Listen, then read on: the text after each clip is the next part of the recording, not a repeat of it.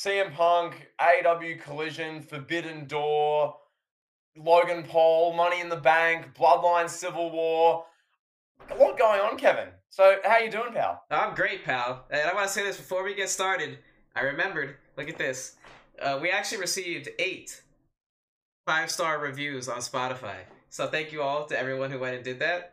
Can we get to 10? Can we get 2 more? Just 2 more 5-star reviews on Spotify? The Spotify numbers are going crazy the last couple of weeks. Some real traction growing there. So I love to see that. Thank you all for your support. We can't do it without you. Yeah, I said this in the YouTube community post. Even if you leave one person, you go over, it takes 30 seconds, you leave a 5-star review. You might think that's nothing. It does quite a lot. So thanks everyone who's done it so far, and anyone listening who has Spotify or can just go across there or Apple Podcasts or whatever, leave a rating. Does the show the world of good. But Kevin, I've got to ask you. Let's just cut right to the chase. We're the only wrestling show you need to listen to. So I'm going to ask you this, pal. Uh-oh. CM Punk, AEW Collision. What were your ruthless, brutally honest thoughts on episode number 1? Oh, pal. I mean, overall, the CM Punk, he came out, he cut a promo like we thought that he would. And so I wanted to bash this promo when I first heard it. I wanted to. But then I thought about it. It's like, CM Punk's a real OG. Like, CM Punk's, like, real. Like, there's nobody on the AEW side of things that's going to come out with a microphone, look at the hard camera in front of 20,000 people in an arena, in front of millions watching at home, and call another wrestler Oh, soft. not millions, but yeah, go on. Yeah, no one else is going to do that. Only CM Punk. Not only CM Punk, but he's one of the few of the dying breed. He's not like the wrestlers that are out nowadays. He's built different. He does things his own way. He says things his own way. And I thought that opening promo was fantastic. Now I want to say this: if it doesn't lead to the Young Bucks and Kenny Omega eventually having some sort of storyline with CM Punk, the mention of them is interesting at that point. Like, you're just doing it just to take shots. Because his whole thing is like, oh, I'm professional. I tried to talk to them and they said, oh, talk to my lawyers. So what's no different than what you're doing versus what they're doing if you're just going on live TV taking shots at them for no reason? You know what I mean? You're not that much more professional than them, pal. But if that is part of an angle at some point, then I'm all for it. But yeah, that's enough of me. What did you think? This is your GOAT, pal. This is your favorite wrestler. This is the guy that you idolized. This is the man that's responsible for the way that you've turned out to be now as an adult. CM Punk was everything for you as a young JTE. How did you feel seeing Philip Jack Brooks in the middle of that ring in front of hundreds upon hundreds of thousands of people on TV and thousands in attendance, calling out Matt and Nick Jackson and Kenny Omega? That question was longer than your actual answer and your opinion on the promo. That being said, no, Kevin, I really enjoyed it. I thought it was really good. I like the point you make with CM Punk there, that he does walk to his own drum, and when he comes out with live microphone in front of a whole arena, there's something about Punk. I think I discorded you this while it was happening, but Punk, from a sheer promo perspective, from like a watching live, what's he gonna say? Oh my god, he's the best in wrestling. Yes. No one has that feeling of, oh my, he could go anywhere with this. He could say something really like, oh my god, because as we've discussed, a lot of people in AEW especially try and be Punk on the mic. They try and take digs at WWE. They try and make super personal, breaking the fourth wall shots. A lot of guys can do that, but it's not CM Punk. It's not Phil Brooks. The way CM Punk does it, he's the godfather of this. So when you're watching him cut a promo, you're really watching, okay, what's he going to say? What's he going to say? Oh, he said counterfeit bucks. Oh, he had the line about, I love the line about the dog collar match with MJF. And he's holding the world title belt, which is in the bag. It's clearly the world title belt. And he's like, I got this title not because I had a good dog collar match, because I won the dog collar match. Okay? Like, it was the delivery. The crowd was really into it. He thanked the crowd a lot for the first half of the promo. He's really grateful for everyone who supports him. It's funny when he called out the signs, Kevin. He's like, that one says Pepsi, Phil. That one says CM Punk. That one's negative, but I'm going to say I like it anyway. Like, that was good. And then obviously the big thing that got all the traction was the counterfeit Bucks line, because obviously any mention to the Elite, any mention to Brawl Out is what gets the traction. Punk made a couple of slight, not like personal digs. He didn't come out and say, Ace Steel was in the locker room and Kenny Omega did this and the chair was thrown at this angle. He didn't go into specifics, thankfully. That would have been a disaster and a train wreck, because apparently this was a live mic. The reports were that this was an unscripted, just give CM Punk the mic for 10 minutes in Chicago open Collision promo, which has all kinds of risks to it. But Phil was fairly professional here. He's not too disgruntled, Kevin. He just had 8 months off, so he's in a good headspace for now. Give it a little bit. And yeah, no, I thought good promo, entertaining 7 minutes. It seems like the direction, Kevin, from what I gathered watching that, is they're going to do Punk and MJF again in the next couple of months. They're going to unify those titles for the world titles, which is going to be a big match. Punk and MJF, that's the clear 1 versus 2 in AEW. Because Kevin got me thinking, and feel free to answer this in a moment. Punk's obviously AEW's top guy. When you're watching that promo, no one else in AEW can make you feel or make you emote to a promo the way Punk did in that promo. Who's number 2 in MJF. Because, exactly. I'll throw to your thoughts on Dynamite and just generally everything AEW in a moment. But obviously Punk's up here, and then there's the rest. And I guess MJF is the creme de la creme of the rest. And then there's just a bunch of toys in Tony Khan's toy boxes we'll talk about. So yeah, Kevin, that's my thoughts. That's my honest, ruthless assessment. There you go. Lovely. Thank you for that, pal. All right, so now let's talk about the match just for a moment. How did you think CM Punk looked? I think the 6-man tag was a good way to go to protect him from himself. Obviously, they don't want him to get injured again. I didn't think it was anything to write home about. And overall, just the direction of Collision for that first episode just kind of felt like, here you go. This is like a... Well, what was it when during the pandemic they were running like special dynamites? They had like Winner's Home or something. It was just like, this is a special dynamite. Yeah. That was like the feeling that I got from it. Yeah, like themed dynamites. Yeah. No, that's a great call. I like the feel of it. That's what I will say. I like the presentation way more than Dynamite. Yeah. I don't know. Something about Dynamite, it's grown stale. Probably Yes. it's been 4 years of basically the same format. Nothing's really changed. It just is what it is at this stage. This felt fresh. Oh, the red color scheme, the bright yellow, bit of black in there. It felt very sort of like WCW-esque. I did like that. It had a feel to it, the red ropes, the presentation I did like. Now, granted, maybe I'll get sick of it within a month. Maybe in 3 months I'll be like, couldn't care less. Who knows? But for the premiere, the pilot episode, I liked it. We'll see where that goes. But yeah, Kevin, I don't know. I probably liked it a bit more than you did. I enjoyed it. I thought it was good. Granted, will I now watch every week, every second? Yeah. I'll definitely catch highlights and what I need to see. I don't know if I'll watch the whole 2-hour show every week. I didn't love it that much, but yeah. Yeah, I mean, I thought it was a fine show. Like, if I had to give it like a scale of 1 to 10, like I'd say like a 6. Like, it was good. Yeah. You know, like 6 out of 10. It was fine. I mean, it was mostly the Punk stuff. The TNT World Title changed hands. That's kind of like the hardcore title back in WWF. Now at this point, it's just changing hands like left and right. Wardlow was champion. Hobbs was champion. Darby had it again. Like, I don't know what's going on. But let's pivot to Dynamite. So CM Punk, they did confirm at Forbidden Door he's gonna face Kojima. The rumor is that Kenta pulled out of the match. I don't really know exactly what happened. We were gonna have GTS versus GTS, pal, but now we've got Kojima versus CM Punk in a men's Owen Hart Cup tournament first round match. So we have that to look forward to. And in the build up for that, we did get a CM Punk appearance on Dynamite. So CM Punk, he came out, I believe it was the main event of Dynamite. We had just an absolute brawl erupt. No, it wasn't a backstage brawl. Kenny Omega, the Young Bucks were not there because Philip Jack Brooks was in the building in Chicago. So those 3 guys stayed home. So it was him, FTR, and Ricky Starks, and they beat up the Guns and Jay White and Juice Robinson. I guess they're the new Bullet Club. And CM Punk, he grabs a mic and he's like, I'm not even a Dynamite guy. I'm supposed to be on Collision. I thought that was like, I don't know, like inside baseball for the sake of inside baseball. Just like the inmates running the asylum.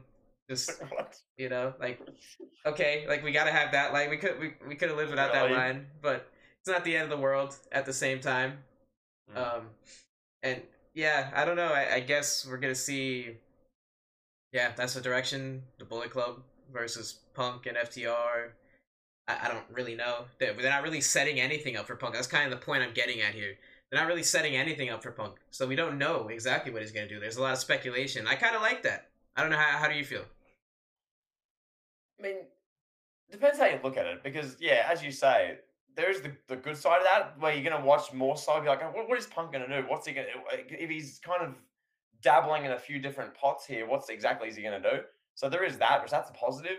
But then again, it can be argued that it's a bit directional. I don't know. We'll see. He's been back for like a week, so Yeah, exactly. before if they give it another month of him just doing like a bunch of different little things all over the show, then it'll be a bit like, okay, what's going on? What's happening with Phil? It seemed, as I said, that an MJF storyline is where they're going to go after Forbidden Door. But then again, MJF's feuding with Adam Cole. So what's happening there? I don't know. Waits to be seen. TK has too many toys in the toy box, Pat. There's no time to play with. So I don't know. I don't know. But yeah, Kevin, this Forbidden Door show, we addressed this a week, 2 weeks ago in our podcast. This is like like this is what AEW's made for, basically.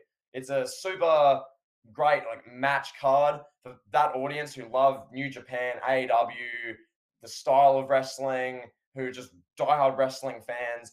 This show is perfect for them. The main matches are like dream fantasy matches. It should be a really good like 4 hour night of wrestling, I think, or however long it'll go for. So it has all that. I do find the Kenta thing funny. I can imagine that it was pitched to him GTS versus GTS, and he was like, "Nah, I'm good, thanks." Nah, but yeah, nah. So it should be good, I Kevin. mean, that's a loss for Kenta, pal. That's a pay per view payoff that he lost out True. on. That's idiotic, bro. You're wrestling Philip Jack Brooks on an AEW pay per view. That's a big payday. But I digress. Continue. But I was just going to say, pal, you watched a fair bit of Dynamite, the main stuff. On your honest opinions, with what you've seen, obviously we've mentioned Forbidden Door, which is, yeah, like this weekend. But, well, as of you listening to this, it would have been last week. But when it comes to you, Kevin, you watch AEW, you followed most of that show. What did you think? What were your thoughts on the direction? Any segments that stood out to you? Just talk to us. Oh yeah, there's one segment in particular that stood out to me. We're gonna talk about that. So there was a segment for Chris Jericho, um, Sammy Guevara, and Suzuki. They're calling out Sting and Darby Allin, and we got a match announced for Forbidden Door. We got Lei Suzuki Gods.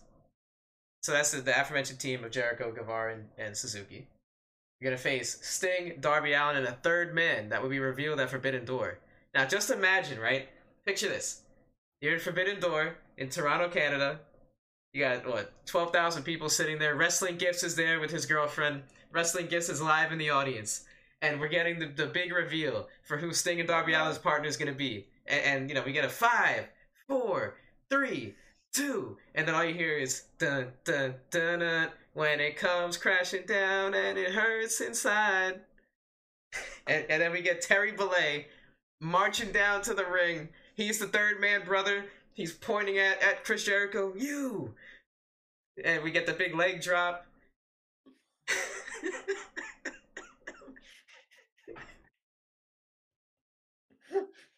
Kevin, people are going to hate that you even put that idea into the universe.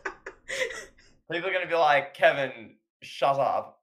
Don't even dream about that. How Terry Bollea as the third man. And Kevin, on your honest thoughts on that, because Jericho and Sting is the main direction there. You mentioned the match they're doing at Forbidden Door, but really the genesis of that is Jericho versus Sting. And I'll throw back to you again. You watched the segment, the Jericho thing, and your just general thoughts. Chris Jericho, 64-year-old Steve Borden, 2023, they're feuding in AEW. Talk to us. So I have several issues with this. The first being Sammy Guevara and Darby Allin. We were just told for like 6 weeks that these guys are pillars of AEW. They're focal points of the show. And then this week, Darby Allin is relegated to gently walking behind Steve Borden as Steve Borden gingerly makes his way to the ring. And Sammy Guevara is relegated to standing behind Chris Jericho as Chris Jericho's calling out Steve Borden, calling him a whore. Chris Jericho literally called him a whore on live TV. Now, this is 2023. In theory, you would think the pillars Guevara and Darby Allin would be the focal point of this. But instead, we've got, for whatever reason, Jericho and Sting out there. And it's Jericho and Sting right now, like they're doing a 6-man tag because the two guys are too old to do a one-on-one match. Like that's just the reality. Calling a spade a spade. What is going on, pal? The serious hijacking the show. But yeah, I mean, you got, come on, Jericho Sting. Sting is 64, bro. Like it's cool. We never got to see Jericho and Sting back in their prime at WCW. Like it's cool to see that, but do we need to? I don't know. I mean, I don't want to hate on it because it's not really bad, but Yeah. I just don't like the booking of like, okay, these guys are pillars, and then they're standing behind legends who are too old to have a one-on-one match, so they have to be a fill-in instead of getting their own focal point on the show. Well, Kevin, this goes back to the point we were making about 10, 15 minutes ago with AW's number 2 and really the everyone else that's not CM Punk. It's sort of all over the shop. It's we've kind of talked about this for a while now, for years almost. It's whatever toy Tony Khan feels like plucking and having wave around. That's really what it is. Because CM Punk's the guy, he's the one you care about at the moment. Whatever Punk does is what we'll talk about. Kevin, we'll lead a show off for Elite Heat with what CM Punk's doing or Phil Brooks, whatever. We're not going to lead a show off with pretty much anything else as far as AEW wrestlers, which says a lot. And you look at that, Darby Allin, he's Steve Borden's entourage. A month ago, he was in the co-main event of Double or Nothing against MJF for the AEW World Championship. Sammy Guevara is in that same boat as well. A month ago, they're ramping up the 4 pillars. These are the future of AEW, Kevin. These are the guys in AEW. These are the stars, World Championship, Fatal 4-Way, Double or Nothing, the 5th installment, the main co-main event. And now what? Now Sammy G's backslapping Chris Jericho as he prepares for his I guess, retirement home clash with Steve Borden. Steve Borden getting himself warmed up, getting himself ready as Darby Allin helps paint his face backstage. What is this? These two guys are your future, your pillars. And I guess your pillars are there to help support cracked, wrinkly, old, frail pillars in Sting and Jericho. I don't get it. I don't know. But this is the direction, I guess. It's not Punk. It's not whatever he's involved in. So it's just sort of throw it at the wall. The match will be good at the pay-per-view. It'll book itself, whatever. That seems like the MO. I don't know. That's when I watched that, Kevin, I saw a bit of that segment as well. Ridiculous. It's just like, okay, Jericho called Steve Borden a whore. Brilliant. Fantastic. 64-year-old Steve Borden is a promiscuous individual. Okay. Fantastic. Steve Borden at the retirement homes getting around. Great. And is this what we're using? Is this storytelling, Kevin, in 2023? Chris Jericho, the guy who was the foundation piece, the first AEW World Champion ever, is calling a 64-year-old Steve Borden a whore, a promiscuous individual on AEW's flagship program, AEW Dynamite. This is what Tony Khan is putting millions and millions of dollars into producing. Kevin, I'll throw back to you. With this being said, what are your excitement levels for Chris Jericho and Sting's feud with Sammy G, with Darby Allin, the pillars of AEW, sat behind, waiting in the wings, can't get a spot because of these two, because Jericho's calling Steve Borden, a 64-year-old man, a, quote, whore. Thoughts? I'm not going to harp on this too much because I already buried it enough. Yeah. So I'll say my excitement level is a flat 5 out of 10. I'm like a 5 because it's Jericho and Sting and like the mystique and the aura of like two legends. But then the other half of me that's like, if I showed this to like one of my friends, they'd be like, why am I watching this right now? Like, why is Chris Jericho still wrestling? Like, you know what I mean? So that's like the whole thing. Let's talk about the rest of Forbidden Door for just a moment. Yeah. I want to touch on 2 big matches that we have going on at that show. And that's Adam Cole versus Tom Lawler and Tony Storm versus Willow Nightingale. No, I'm kidding. Kenny Omega. In all seriousness, Kenny Omega versus Will Ospreay and Bryan Danielson versus Okada. This card is gonna be awesome. Is it worth paying $50 for? That's up to you to decide. But it's an awesome card, and those two matches in particular are big matches, and this is the kind of stuff that we wanted to see when AEW first became a thing 4 years ago. We wanted to see Okada in there. I think this is his first appearance in AEW. I could be wrong. I'm probably wrong. He might have appeared at Forbidden Door last year or an AEW house show in Daytona 6 years ago or whatever it was. So, um, Danielson versus Okada, talk to us. That match is, I talked about, perfect for the AEW audience. It's just a big time match in just the sort of wrestling space, period. And the fact you got Bryan Danielson involved, we know all he's done. Okada's Japan's biggest star the last really 10 years. And then you got Tanahashi on the show as well. He's wrestling MJF. That's just happening, I guess. You got MJF and Hiroshi Tanahashi for the AEW World title. That's just happening.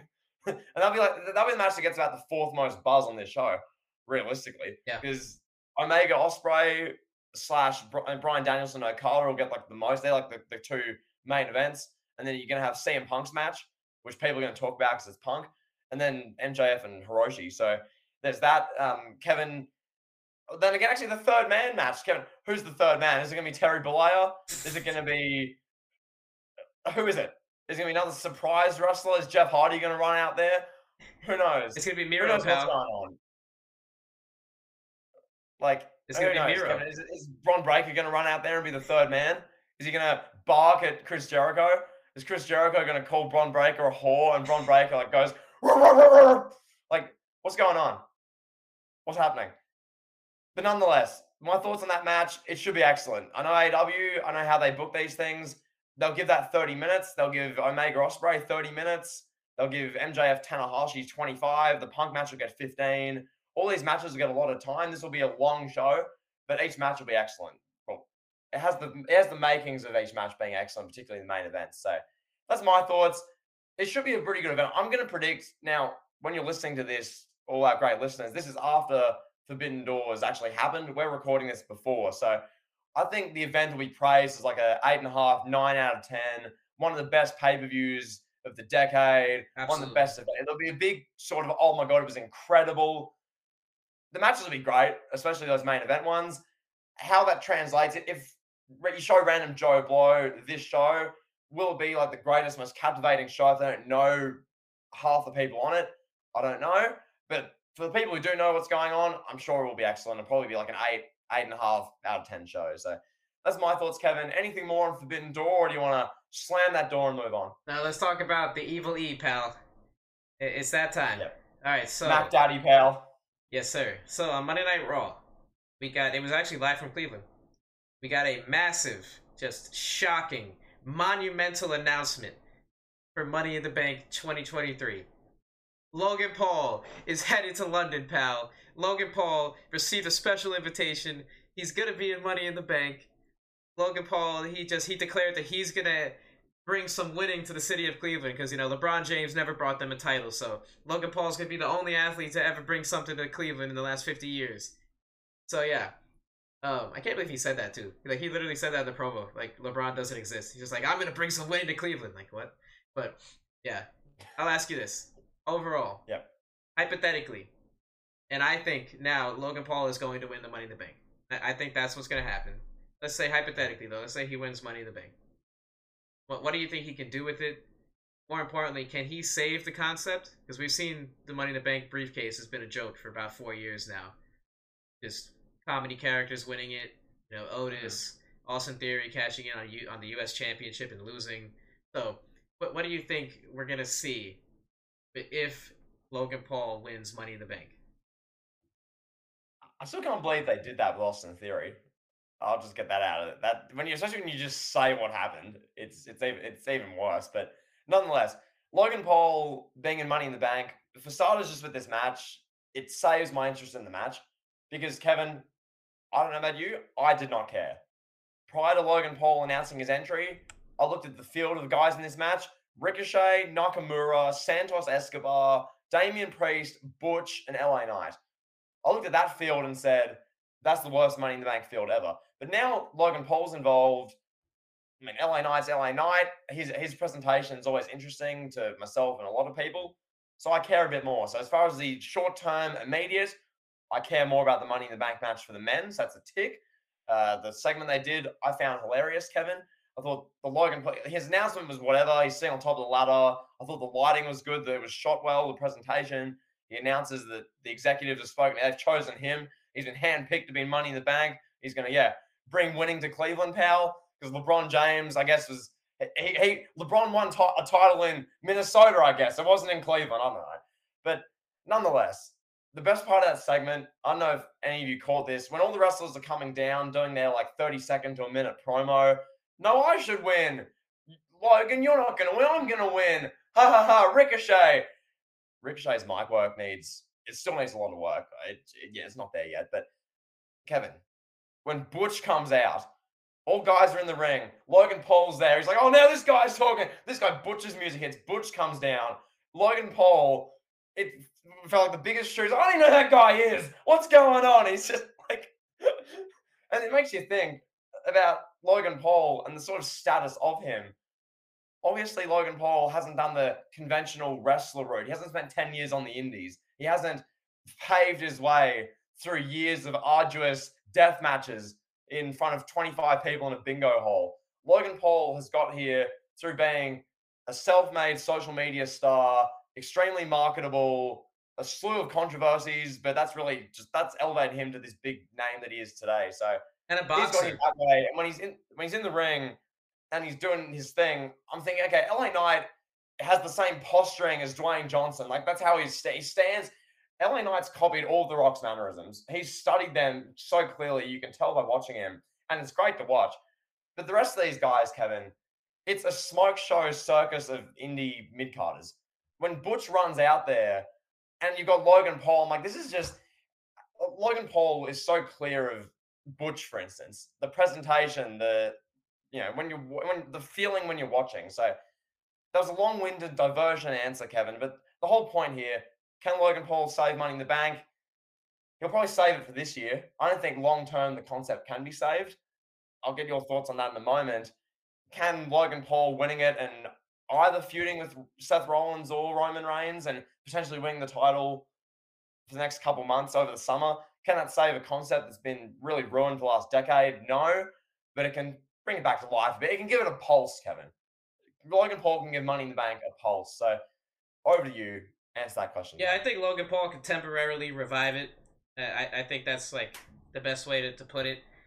We're not gonna see a big time like Money in the Bank resurgence. I don't know if that's in the cards, especially the way Triple H likes to book long-term title reigns.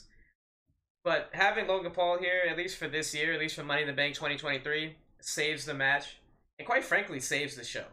I mean, the card is pretty solid. You got Seth Rollins versus Finn Balor. We've seen that. Cody versus Dominic. That's intriguing. The women's Money in the Bank is what it is. Trish Stratus is in there. That's cool. We had the Bloodline match. We had that stuff going on. So it's a pretty good card. But Logan Paul, I think, makes this card must-see now. I think he takes it from okay, it's Money in the Bank. Oh, we got the Bloodline match. Yeah, it's cool. I'll check that out. But now it's now I got to see Logan Paul in the Money in the Bank. I got to see how he's going to perform. I got to see what kind of crazy stuff these 7 guys are going to put on. The crazy spots. We're going to get a big spot from Logan Paul. We're going to get a big spot from Damian Priest, a big guy doing big moves. Santos Escobar, Ricochet, they're going to do crazy stuff. It's going to be really fun. And I think it's going to be a really good Money in the Bank match. Potentially, this could be an all-time, in terms of in-ring quality, this could be an all-time great Money in the Bank match. It may not be one that we look at and we're like, oh, wow, there's a lot of star power 10 years from now. We might not think that. But it's definitely going to be one that is going to be rewatchable, I think. Very highly rewatchable. It's going to be a good match. We're going to talk about that. We're going to review the whole show. So I'll save that. But Logan Paul, anytime he's on WWE TV, it is must-see. He is a star. He brings something that other wrestlers just don't bring to the table.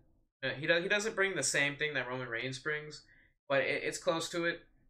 You could argue that he's in the mix as WWE's one of their most important stars, honestly. If he's going to be a regular, if he's going to be doing Money in the Bank matches, if he's going to be doing Royal Rumbles, WrestleMania every year, he has to be looked at as one of the focal points of WWE. Am I wrong?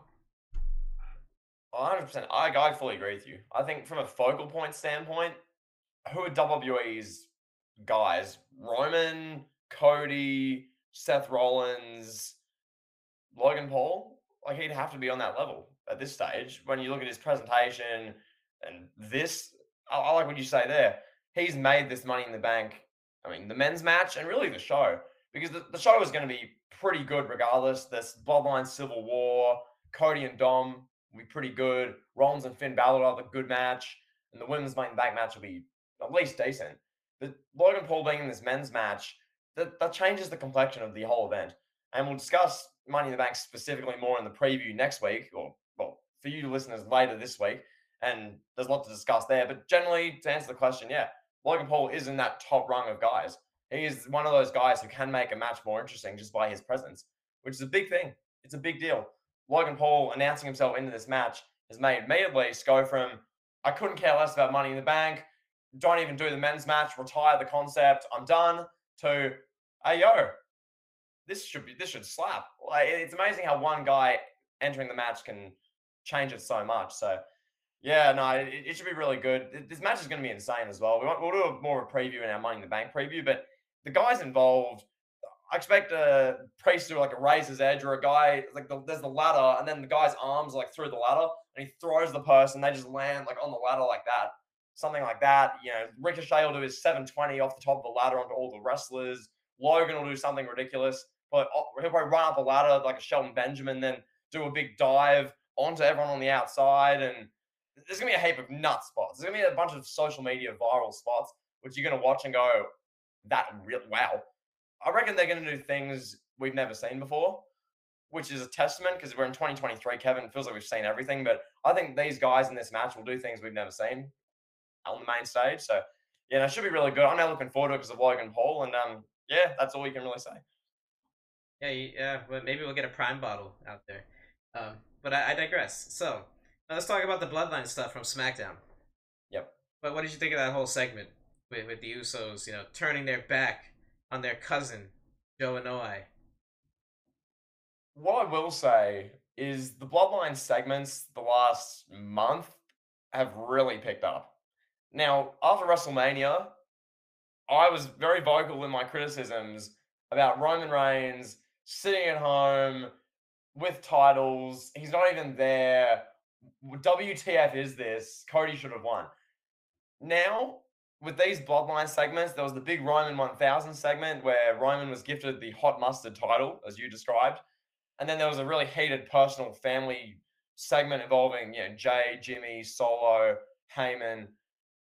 Then there was the segment on SmackDown last week. Now, the segment we're referring to is one where Jay Uso has to make his decision, where Joshua has to decide, is he gonna stick with Jonathan, so Jimmy Uso, or is he gonna go with Joseph Anoa'i, Roman Reigns? Like, what's he gonna do? So this segment was great. Roman, he's the best.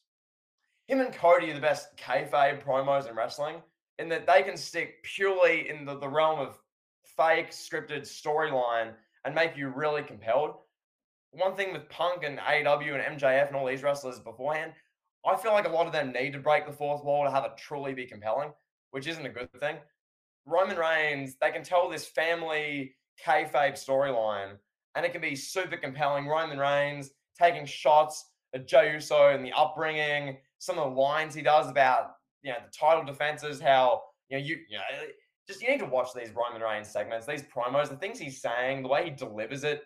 His delivery is excellent. He's a Hollywood delivery. It's like the presentation, the aura.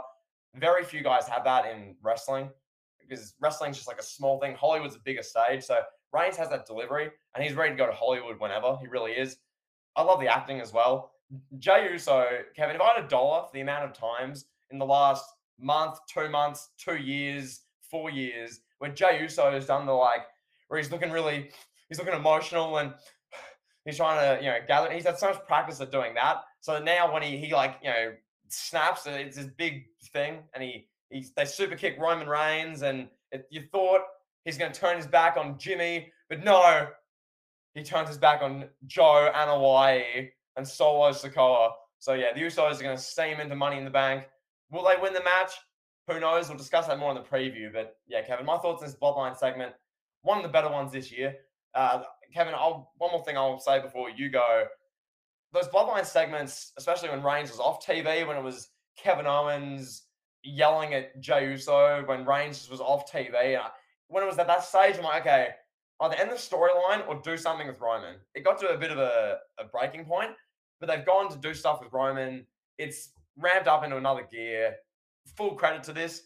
This has been excellent, especially the last month. So, yeah, that's my thoughts. What do you think, Cal? Yeah, this is good stuff. I like how Jey Uso finds himself in the middle of the whole thing again. Yeah. It's like a different iteration of the 2020 storyline that we saw. I thought this one was going to be more Jimmy centric, and maybe it'll get there at some point. But I really like the, like you said, just to touch on what you said. Roman's delivery is top notch. Roman, he just, and I think part of it's real. I think there's Samoan family stuff. I think there's some realism to that. I think they take the tribe and the lineage. I think they take that very seriously. So it's not really, it's just them turned up to 10 for TV. Yes. And Roman is so good. He's become like night and day. It's just, it's unbelievable. The storyline arc, or the real life arc of Roman Reigns, the person becoming this like master class of promo work and storytelling on the microphone, is really unlike anything we've ever seen before. It's really, he's done a complete 360 in terms of who he was and who he is now. It's truly remarkable to watch. And this is one of those segments that people are going to be talking about in 5 to 10 years time. You know, it's going to be one of those. It's just like another one. They just keep doing it, and they could do this storyline for another year, realistically. And they could keep people intrigued, they keep people on the edge of their seat. I thought the super kick was amazing. The double super kick, Roman sold that like he had just been shot. Like you think Roman just got shot in the shoulder or something. The way he sold that, and then he gets up, he's fuming, he's holding his face. It's unbelievable. It's really just, it's great stuff. And the fact that he's like, they just did that to me, the tribal chief, Roman. They just kicked me. It's just, it's so cool. Paul Heyman adds a little extra element too. If you could just like go back and watch this segment and just watch Paul Heyman, don't watch anything else, you'll see a roller coaster of emotions. One moment he's smiling, he's laughing, he's like, yeah, that's my tribal chief. The next moment he's about to cry. The next moment he's angry, turning red. And it's just, he's another one that's incredible. He's like, it's just a background character that's doing pretty well. Go ahead, pal. And further to that point, to build on it, what makes this so good, and people, especially when this storyline, once it's wrapped up in maybe a year or 2 years, and everyone has retrospectives and the deep dive, the breakdowns, and Superkick Studios releases his hour and a half Bloodline storyline documentary, which gets 500,000 views. Once this happens in 2 years, why was it so great? And it's because when you're watching it, as you talk about with Paul Heyman's facial expressions, it feels like every line, everything that's being said, everything you see on screen matters to the storyline. It matters to one character or another. If Roman Reigns gives X title, if he gives one of his belts to Solo, but he looks away, it's seen as dismissive, and then Solo's character can then respond to that. How does Solo take being disrespected? Will he do something? Paul Heyman, how will he react to that? Jay and Jimmy Uso, well, they've seen this before. This is all Roman's done to them for 3 years. One little action, and you get so much different, variation in each character. It's masterful. And Paul Heyman, I love that you brought that up. That's brilliant. Yeah, Heyman's facial expressions. He makes everything seem like, oh my god, oh my god. So like when you've got viewers at home who watch it, and then they're more into it because of it. Because Paul Heyman himself, when Roman says something that's really personal about Jey Uso, about the upbringing, or how he's not welcome back in the tribe because of his behavior or his actions, and Paul Heyman's like, he's like smiling, he's looking all like dastardly, and then Jey Uso says something negative about Roman, and Paul Heyman like freaks out. He's like, my tribal chief, I would never say that. He's like, he's having like he's faking a heart attack almost. And then Jimmy Uso's, his character now is that he's seen the light, and he's gunning for Roman's throat, and he's saying really personal stuff. And I've had enough of you, Us, and I'm done, and I'm sick of you blackmailing him and whatever. And Paul Heyman's just like, he's about to cry, and he looks like, oh my god, oh my god. It is brilliant stuff. So yeah, that's real quick. Why the storyline is so great. It's because everything feels like it matters. When a lot of storylines, it really doesn't. Like Kevin, when I'm watching Monday Night Raw, and you've got Ricochet getting punched by Bronson Reed at ringside as Nakamura is sitting next to Corey Graves, and what's his face? Who's the Raw announcer? The one who has the Scottish accent. Um, Whoever. I can't remember his Kevin name. Patrick. Kevin Patrick, I think. yes. Yeah, when Kevin Patrick's trying to make Bronson Reed and Nakamura punching each other with Ricochet at ringside seem like a big deal.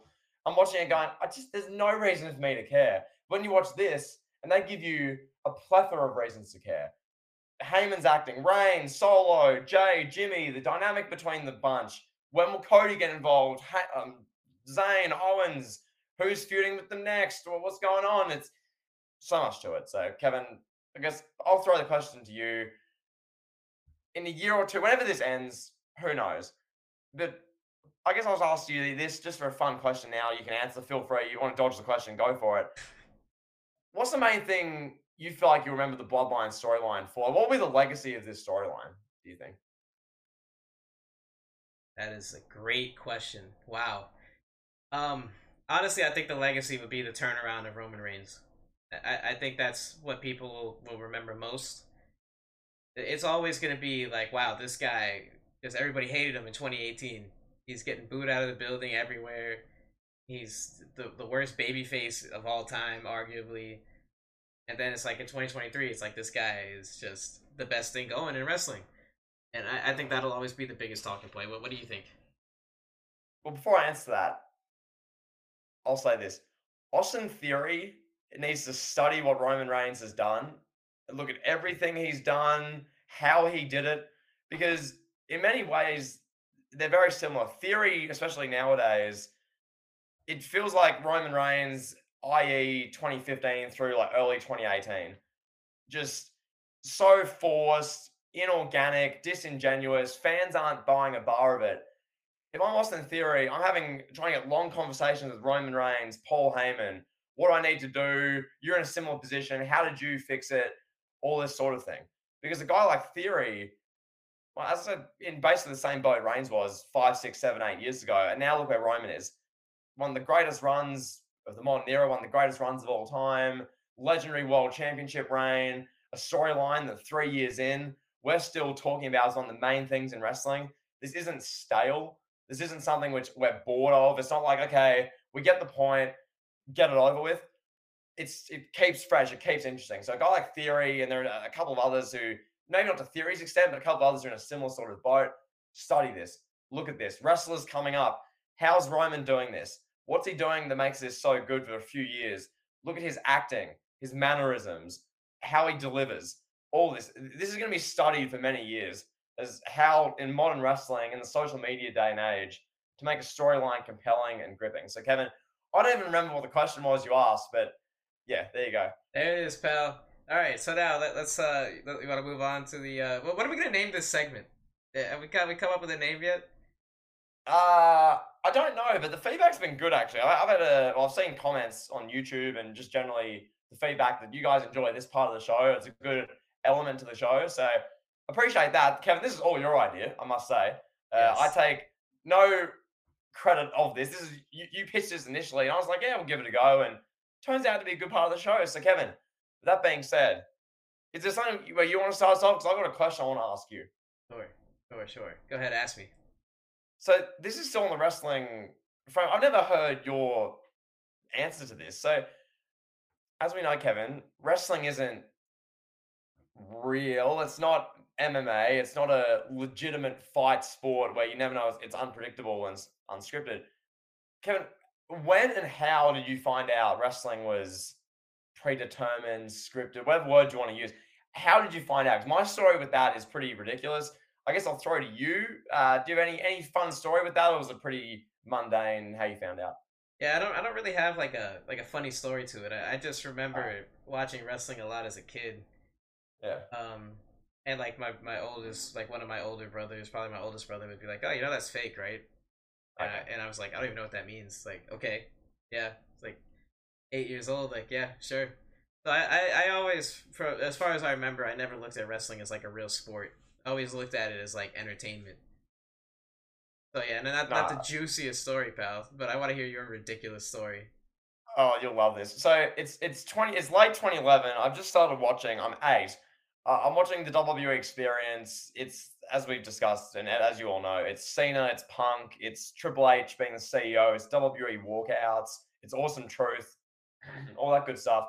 I'm watching for a few months. Kane comes back, and that was like the embrace the hate Kane. That was when he's back with the mask. He done being shirtless. Gyno Glenn Jacobs. He's put the tits away. And I'm watching it thinking, wait, this is The Undertaker's brother? Like, I was confused. I was like looking at it. I'm like, how is Kane and The Undertaker brothers? So I went to their Wikipedias and I saw the age difference. Mark Calloway is what, 58 now. So at the time he was like 47. And Glenn Jacobs is like 2, 3 years younger. I'm like, okay, they're brothers, I guess. Cool. Kane and The Undertaker are brothers. Cool. Paul Bearer's the father? What? And I looked at Paul Bearer's age, and Paul Bearer was like 4 years older than The Undertaker, according to that. And I was like, I'm so confused. What's happening? That can't be real. Paul Bearer had The Undertaker as a kid when he was like 5. What's going on? I got so confused. I'm like, oh, this isn't real, is it? And I had this like realization, like an 8-year-old me sitting at a computer on the Wikipedia of Paul Bearer and The Undertaker. And I realized, oh, maybe what I'm being told isn't 100% true. Maybe Paul Bearer isn't okay. So I just think that's a fun story to share because I don't know. I feel like everyone has a story of how they found out that it isn't real. It's predetermined. That was mine. I'm like, okay, maybe this isn't fully real. And then I was watching it, and that week, Kevin, on Monday Night Raw, the big segment was Kane dragging Zack Ryder. He ripped the ring open. The ring was like there's like a vessel to hell. Kane was ripping Zack Ryder down. Zack Ryder like fires blasting out of the ring. Zack Ryder's like, ah! And Cena's like clinging onto him. Super Cena. I was watching it going, yeah, maybe this isn't like real. I don't know. Something about this. This is a bit, yeah. And then the week after, Kane pushed Zack Ryder, who's in like 4 neck braces and a wheelchair, off the stage. I was like, okay, something's up here. But I don't know, Kevin, that's my story. I wanted to share that. I want your thoughts. Do you have any thoughts on that? Are you just like, wow? I love that. It's great that you bring this up because I don't know if you saw that tweet that went viral about Kane and the Undertaker. Did you see that? I did not know. What was it? So there was, these questions that show up on Twitter. Somebody asked, "What's the biggest lie you've ever been told?" And it's like it was someone that doesn't have wrestling, that's not in wrestling Twitter, like someone that's like just Twitter famous for whatever they do. And they tweeted, "Oh, the fact that, or no, the fact that Kane and Undertaker were brothers." That was actually, I did say that. Yeah. That yeah. made it be on Twitter. I saw that. Yeah. Yeah, I mean, it's like Instagram, TikTok. It went crazy, and I was just thinking, like, yeah, that's so funny because, like we all believed that as a kid. Everybody, every kid that watched wrestling, like, pretty much, which is pretty much every kid from that's like in our age range, we all believed that Kane and Undertaker were brothers. It was just like, yeah, these guys are brothers, and then nobody questioned it. Nobody ever questioned it. And then you're like 15, 16, you're like, oh wait, they're not actually brothers. Okay, or however old, 12, however old you were. But at some point, you realize that Kane and Undertaker aren't brothers. Like, damn, I've been lied to my whole life. It's so funny and that Paul Bear is like 2 years older than both of them. It's like, oh, like what? Okay. yeah, it's so Sure. funny how many people like believe that. It's pretty nuts. No, it's good stuff. And yeah, I thought, yeah, fun story to share. It would be. And then, yeah, is there any other sort of discussion you want to have? Do you want to go down a sports rabbit hole? Do you want to go down a general day-to-day life rabbit hole? Where do you want to go with it from here? We gotta figure out a name. That's definitely something we gotta figure out. I want to ask you about investing. Mm-hmm. Talk about investing. Are you a crypto guy? No. Have you ever had crypto? No. You ever tried it? I'm not. No, I'd more be into stocks, just general stocks more so. Like that'd be my rabbit hole. I've dabbled in, but I'm not like a crypto guy. No, I'm not into Logan Paul's crypto pump and dump scams, pal. What about you? I tried it for a little bit, like a couple years back. It's so time consuming. It's like gambling. It's not really like investing. It's more like gambling. There's a few, there's Bitcoin and there's Dogecoin and there's like one or two others that are like more safe and something you can bet in. You can bet on for like, or not bet on, but you can invest in Investing. Yeah. long term. And then the rest of it's pretty much gambling. You're just gonna gamble like when this whatever coin that came from Taiwan or whatever country is gonna blow up and it'll be worth 5 times or 20 times more than what you paid for it. You just have to kind of gamble and predict that. And I guess a Yeah. lot of that there's a lot of that in the stock market as well. But the stock market just has more liquidity behind it. Mhm. Would probably be the best way to say it. There's Apple, there's Nike, there's Meta, there's All these big Amazon. companies, yeah, these big organizations, yeah, Yeah, there's yeah, just yeah. not enough of that in the crypto world. So it was kind of a dangerous game. It was no different than like betting on sports or like playing poker or blackjack in a lot of ways. Well, I like it. It's so volatile. That's the other thing. Like, I was like, I studied this. I'm like, is there like general opportunity here? Like, what's the go? So I looked into it, and yeah, like you look at the graphs of crypto coins or whatever crypto things generally, and it's like this. It's like that. It's like the thing. It's like a heart that's having a seizure, like a stroke. It's doing this on the graph, and one moment it's worth a bunch and then it's down. Whereas generally with stocks, unless a big announcement's made with a company and something goes down or really far up, generally it's more like that, and it like goes like a bit like this. And maybe over time, if you give it like 2, 3 years for most companies, assuming the market doesn't crash when Biden takes over again, it goes like this Uh-oh. generally. So yeah, there you go. So that it feels much safer. It's not Logan Paul promoting NFT pump and dump scams. So yeah, Do you there you go, remember Ken. the GameStop stock, the debacle? I remember hearing of that. What was that one again? It was just like it got started on like Reddit or Yeah. something, some other forum. Where everybody's just like, hey, let's go buy a bunch of GameStop stock and let's just ruin their stock. No, let's just ruin that company. People just started buying a bunch of GameStop stock, and if you did it like first, then once the stock went up, it went up like whatever, like 300-400%, whatever the number was.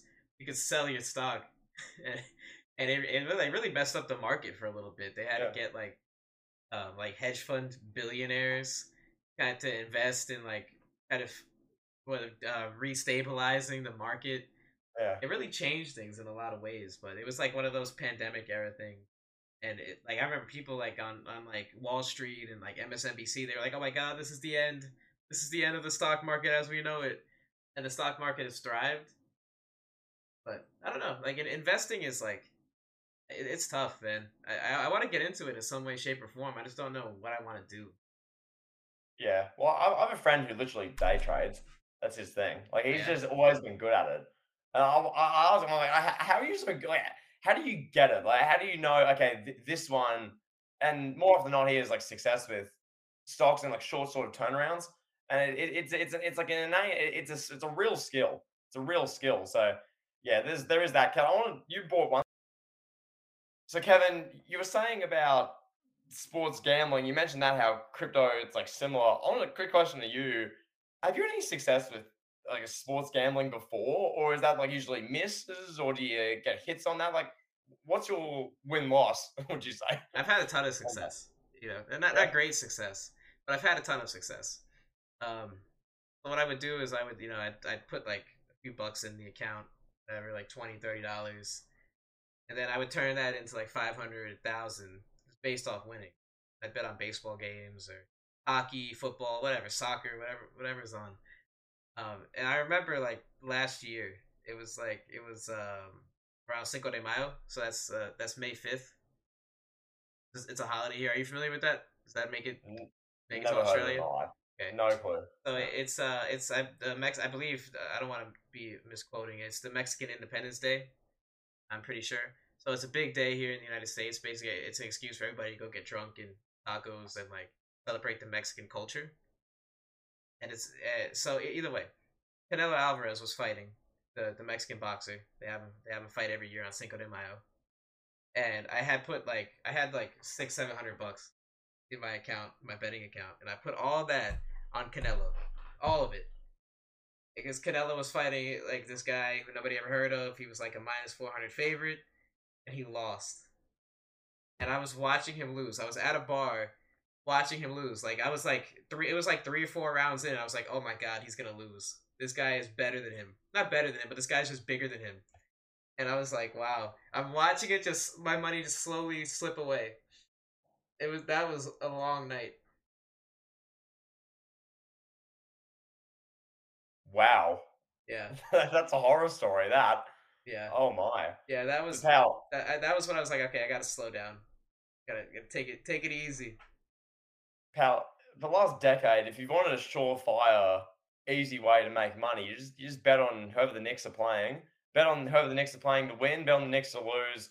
Bang. There you go. Bang. Bang! Oh, what a shot from Curry. But I've had some crazy successes. Like I've turned like Yeah. $500 into like I've turned $5 into like 500 games and Yeah. so you take some and you lose some is what it Well, is. I had a friend who's literally done that, but to like another level. Like they're one of those people. There are jokes about these sort of people who are betting on like Japanese league hockey games or Oh like yeah. these obscure random sports, which are like gold mines if you really look into it, Yes. and you can just make so much. And it got to the point where the betting company who were running the account basically like froze his account because he was making too much money. Ah. Like it was like he turned like $5 into like 9,000 in about 2 weeks. One of these type of situations Woo.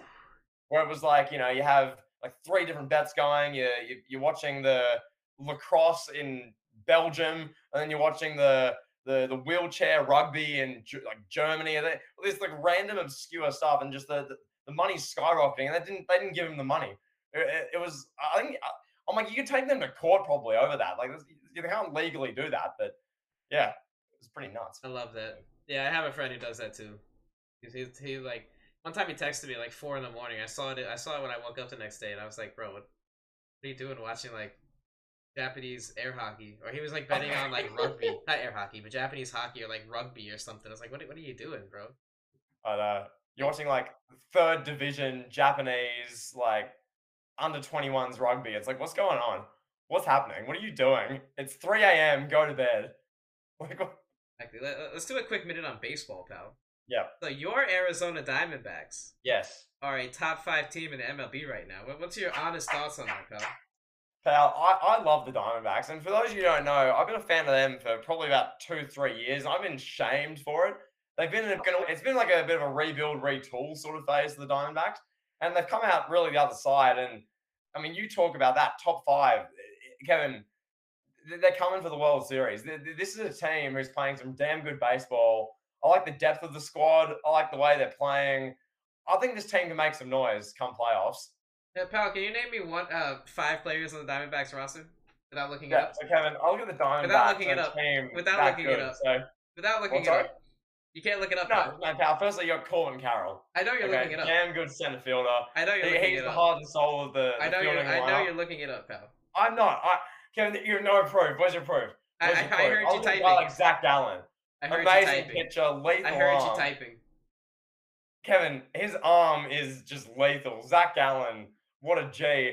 And then I look at a guy like Lourdes Gurriel Jr. Phenomenal left fielder. Okay. This guy makes left fielding seem like child's play. He makes left fielding seem like breathing. All right. Then a guy like Jake McCarthy in the center field, Alec Thomas, Kevin, that's 5 right there. I can name you the whole squad. I'm not being a fan, but the whole point here, Ridiculous. this team's going to make some noise. This is a team you don't want to F with come the postseason. We are the Arizona friggin' Diamondbacks. All right. You don't disrespect. Kevin, the Phoenix Suns are making a disgrace of Arizona with paying $45 million for Bradley Beal they don't need. That's a disgrace to Arizona. The Diamondbacks, that's where it's at, Kevin. So there you go. Diamondbacks are the pride and joy of Arizona, pal. Kevin, the Diamondbacks might be one of the best teams MLB's ever seen. Pal, when was the last time the Diamondbacks won a World Series? Kevin, Do you know? before I answer that, let me say this. The Diamondbacks, you pit this team, this 2023 team, against the 1990s Yankees who are on steroids and all that. You face them off against each other, Kevin, the Diamondbacks are winning every time. Okay? The Diamondbacks are that good a franchise. They can win it all, Kevin. And do you want to know when they won the World Series? I can tell you that now, pal. No, it's funny that you mentioned the Yankees because they actually were the ones that ended the Yankees dynasty, that '90s dynasty. See? I told you that. In Hilarious. 2001, they won. They ended the Yankees dynasty. Kevin, I know more about sports than anyone, pal. Oh yeah. Oh my god, that is too funny. Pal, anyone who knows anything about sports knows that the NBA with Jokic as the best player is not a good NBA, but nonetheless. Oh, that is too funny. All right, I want to let's do another baseball minute here. Yes. Or continue on this baseball minute. Yep. So, this is what this is for Brian. We're gonna talk about this one for Brian. I know he's watching. So I sent JTE a video about Max Scherzer like about a month ago, and you were not impressed with Max Scherzer, pal. I got the impression that you were not impressed with him, and how tough of a man he is, pal. That is a Mets icon. How could you disrespect Max Scherzer, pal? Okay, pal.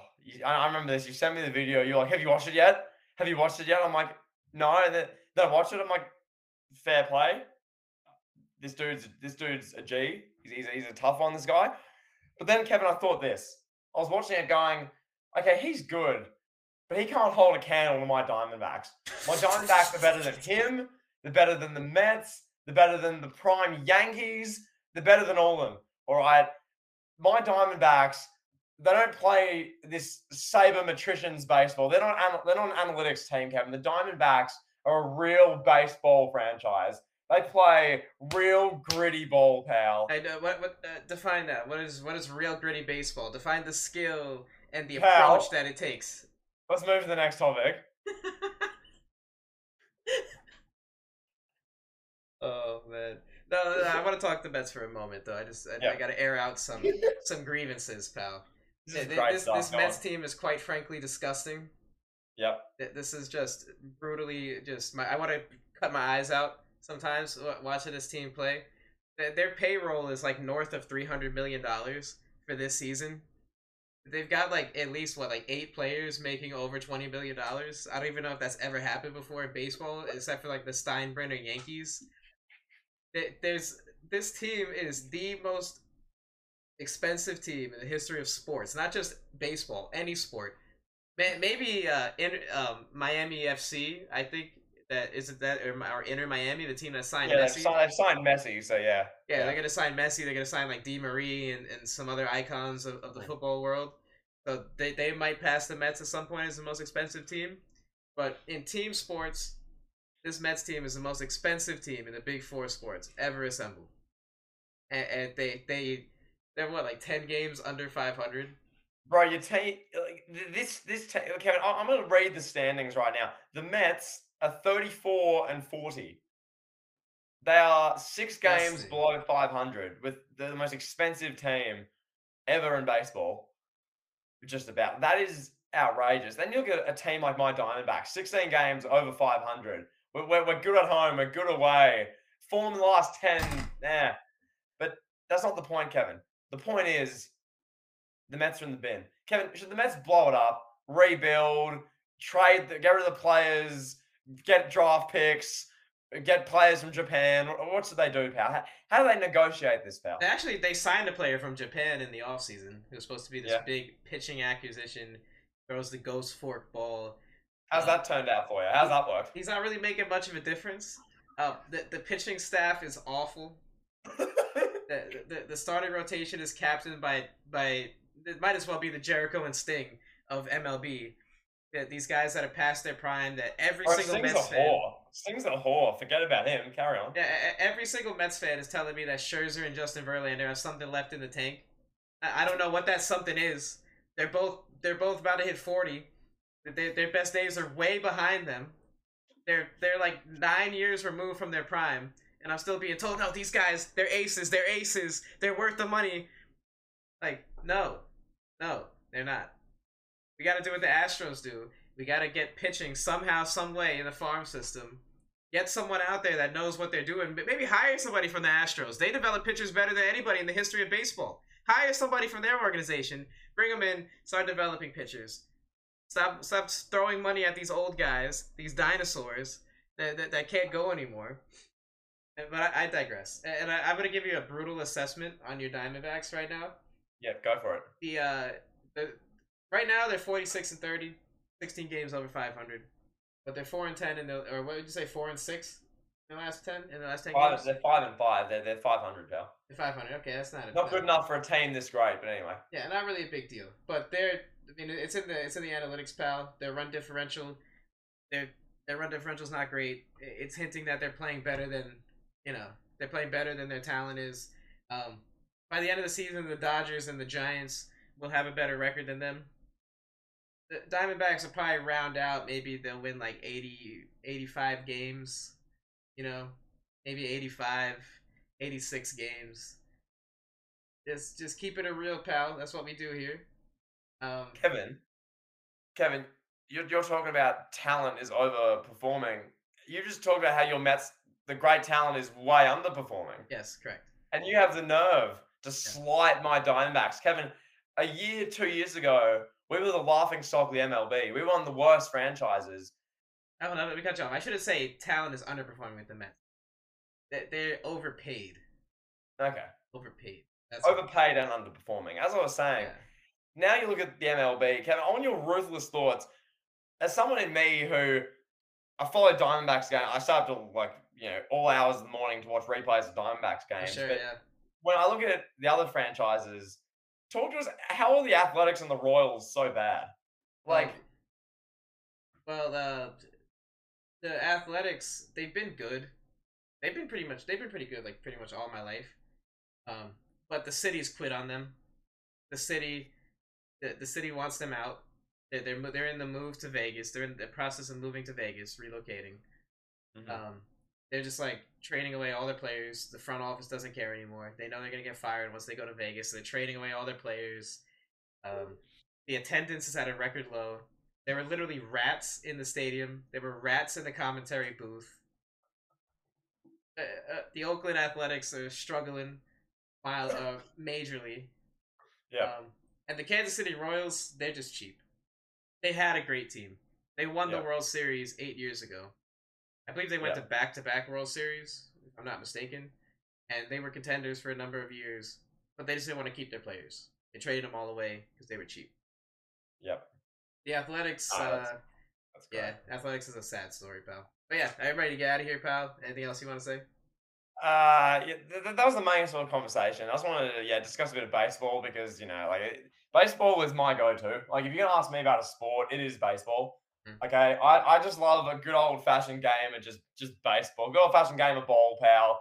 Just get the glove out, whack that bad boy. Oh, got it. It's great stuff. So there you go, pal. Any other thoughts, or are we get out of here? All right, we'll talk to you guys on the next one. Please 5-star reviews on Spotify. Keep them coming. You're all beautiful people, and we'll talk to you on the next one.